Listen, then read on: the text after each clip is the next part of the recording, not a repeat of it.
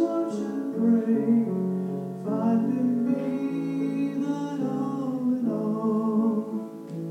Jesus paid it all to him I owe. Sin had left a crimson stain, he washed it white as snow. Lord, now indeed I find thy power and thine alone can change the leper's spots and melt the heart of stone. Jesus paid it all to him I owe. Sin had left a crimson stain, he washed it white as snow. And when before the throne I stand in him complete, Jesus died my soul to save, my lips will still repeat that Jesus paid it all to him I owe. Sin had left a crimson stain, he washed it white as snow.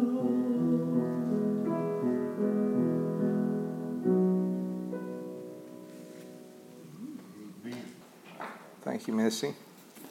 If you would, open your Bibles to the book of Romans, chapter 6.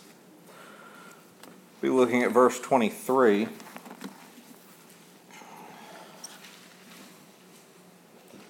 Now, mankind does not seek after God. There is absolutely no way on earth for us to do it. Why? It's because of sin. Sin is the reason that man cannot seek after God. Now, we looked last week at how we are ensnared by sin. And it's this ensnarement that makes it impossible for us to seek God. And this happened because of what Adam and Eve did in the garden. Because of their sin, we are sinful. We're born sinful. Sin is imparted to us through the male line, starting with Adam.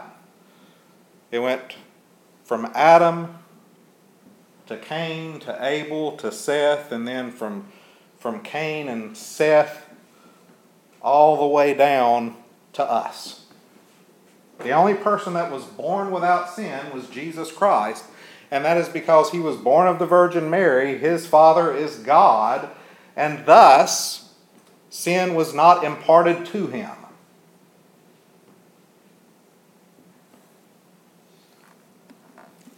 And because of sin and the sin nature, we are spiritually dead.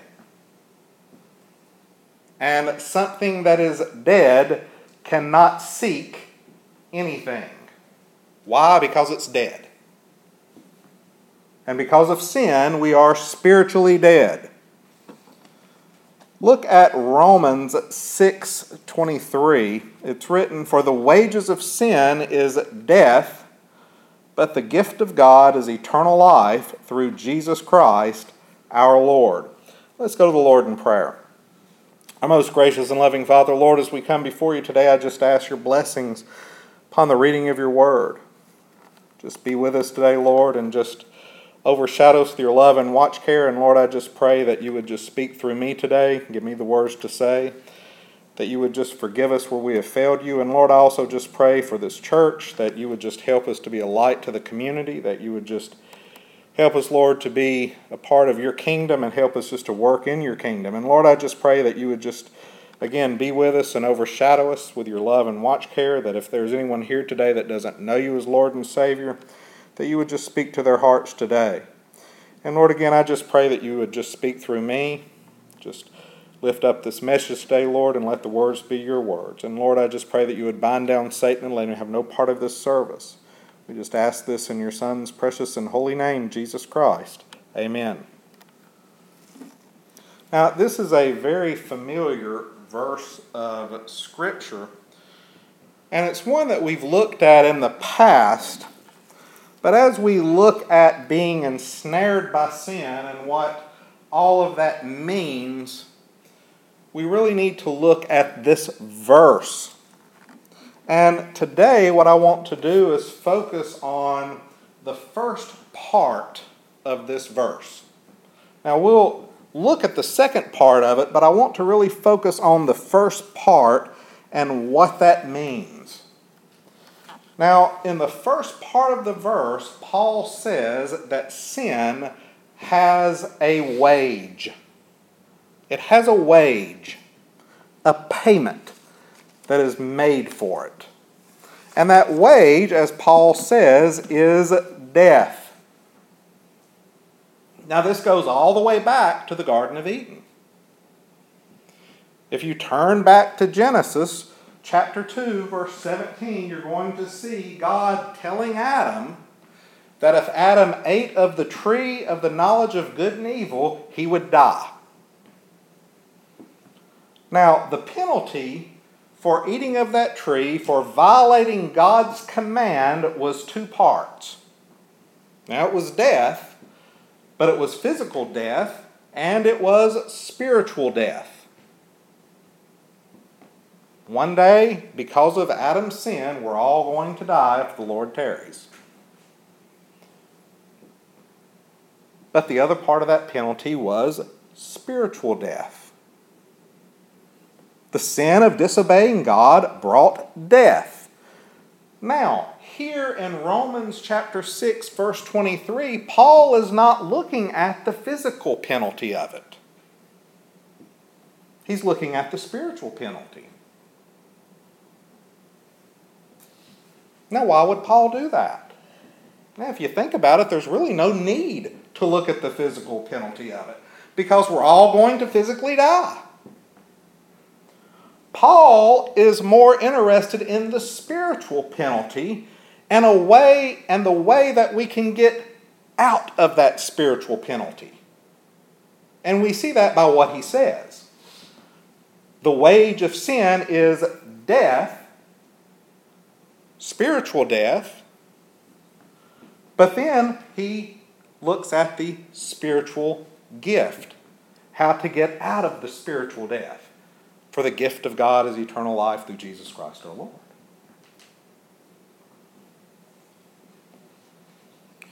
So he talks about the spiritual wage, and then he tells us about the spiritual gift, eternal life.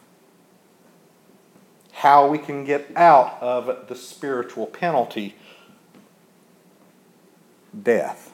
So sin brought the wage of spiritual death.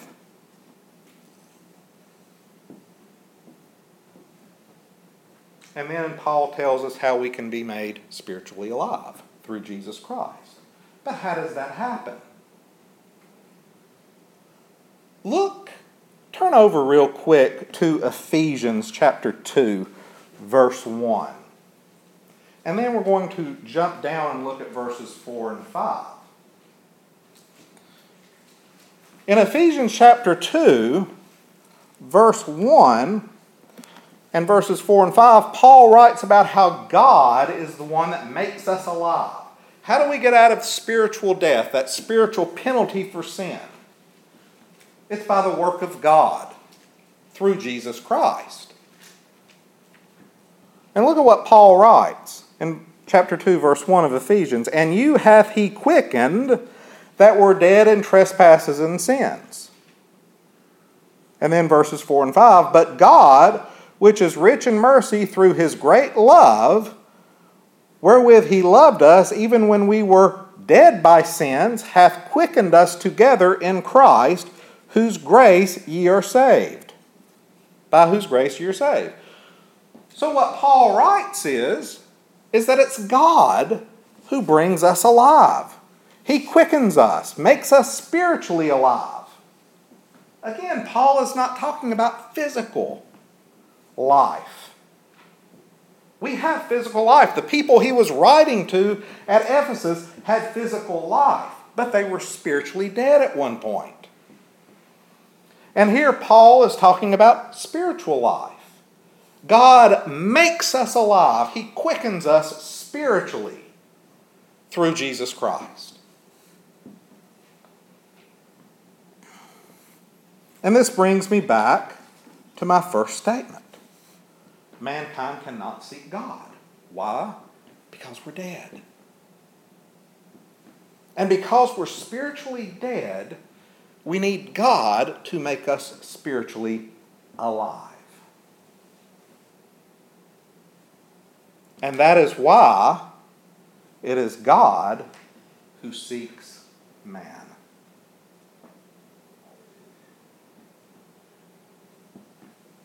Something dead cannot seek God.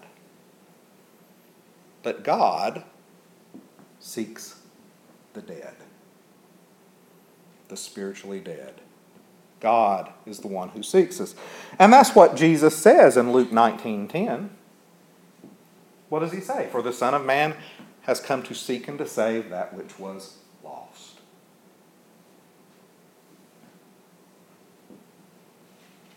It is Jesus Christ that God sent to seek us. This was one of the reasons Jesus came, to seek and to save that which was lost. The spiritually dead. We can't seek after God because of sin, because we are dead in sin and ensnared by sin. We're under the bondage of sin, as Martin Luther says. And it's Christ who breaks the shackles of sin. It's Christ, whenever we receive Christ as our Lord and Savior, it is Christ who comes into us and brings us from the state of spiritual death to spiritual life. And this is all a work of the Holy Spirit. It's all a work of God.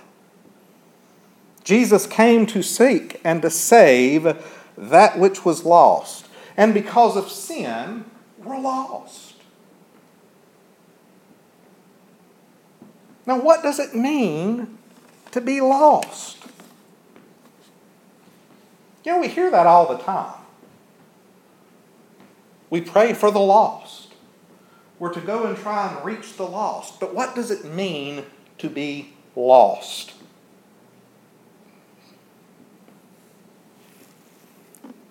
Lost has two meanings. Two meanings. Now, if you look over in Ephesians chapter 4, verse 18, Paul says that we're not to walk as other Gentiles walk, pretty much in spiritual darkness, having the understanding darkened.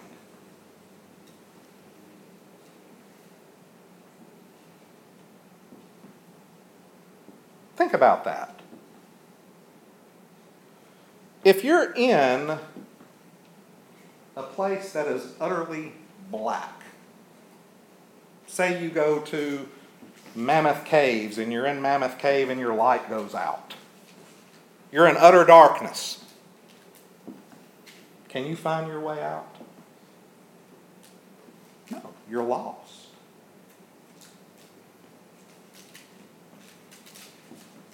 That's what lost means. Because of spiritual darkness, because of this spiritual death, because our understanding is darkened and we're ensnared by sin, there's no way for us on our own to find our way to God. We're lost. That's the first meaning of lost.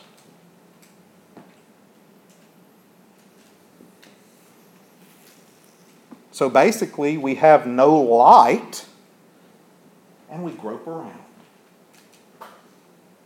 trying to find our way. And we can't because we're dead. The second meaning of being lost deals with hell.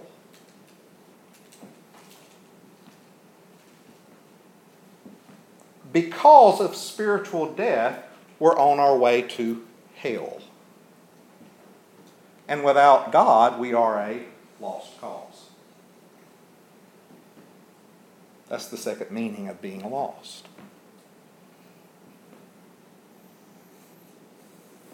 But Jesus, as he tells us, seeks the lost. He comes to seek and to save that which was lost. And what does Jesus do? What does Jesus say that he is? I am the light of the world. He brings light to spiritual darkness. So through Christ, whenever we receive Christ, we receive this light, and then we find our way through Christ.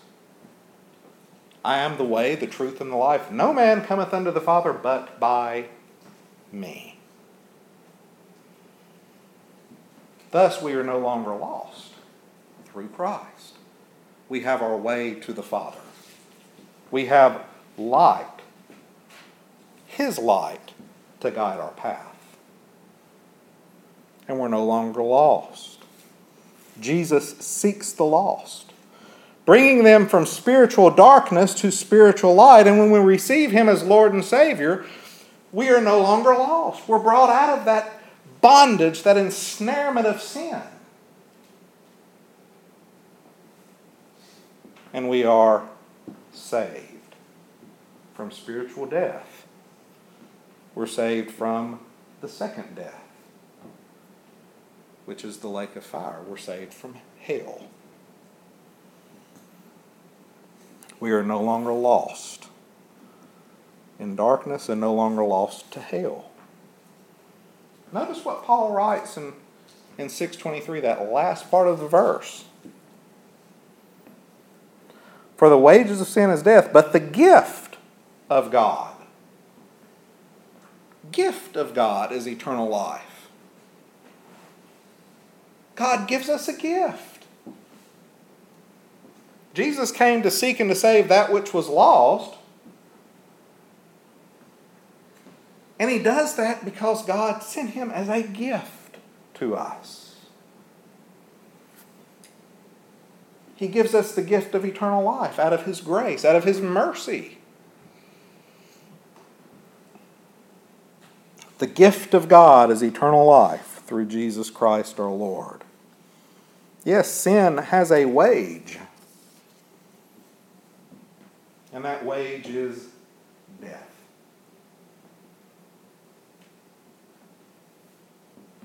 Spiritual death.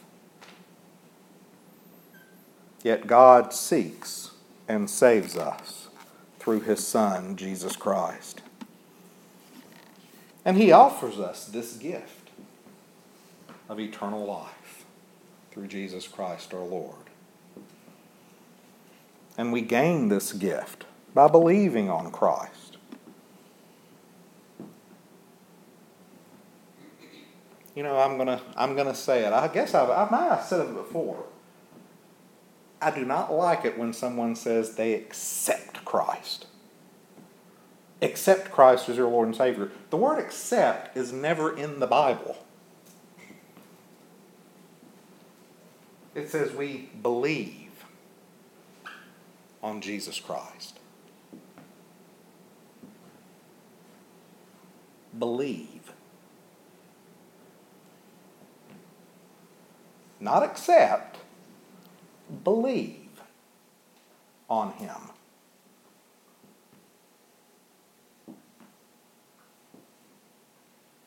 You know, we're not accepting a contract. We're believing on Jesus Christ. And that's exactly what Paul tells the Philippian jailer in the book of Acts. in the book of Acts when Paul and Silas are in the jail at Philippi and God sends the earthquake to open all the doors and loosen all the shackles. The jailer's going to kill himself, and Paul stops him. And then the man comes in there trembling and says, "Sirs, what must I do to be saved?" And Paul says, "Believe." He didn't say accept. Believe on the Lord Jesus Christ, and you will be saved. When Peter was talking to Cornelius, Peter tells Cornelius, "Believe."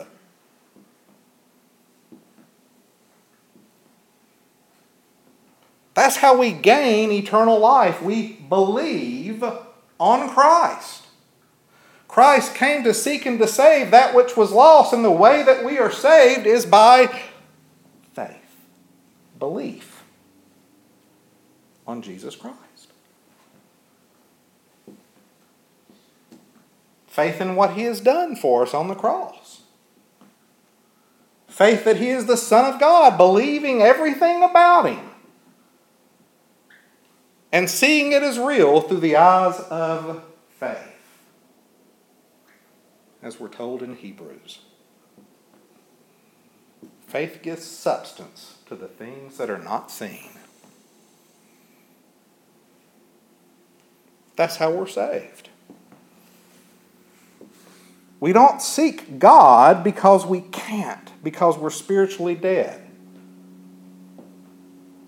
But once we hear the gospel, and the Holy Spirit works in our heart, because Christ is out seeking and to save that which was lost, we can believe on Jesus Christ.